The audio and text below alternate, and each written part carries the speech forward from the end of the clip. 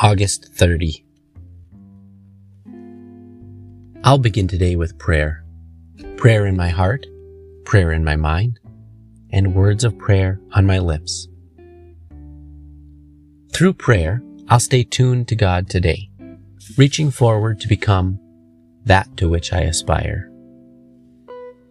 Prayer will redirect my mind, helping me rise in consciousness to the point where I realize that there's no separation between God and me. As I let the power of God flow through me, all limitations will fall away. Do I know that nothing can overcome the power of God in my life? Today I pray, today may I offer to my higher power a constant prayer, not just a once in the morning does it kind.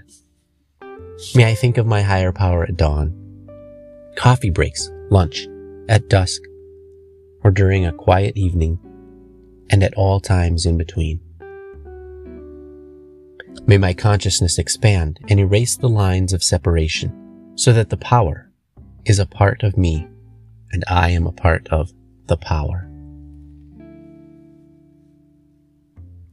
Today I will remember to live an all-day prayer.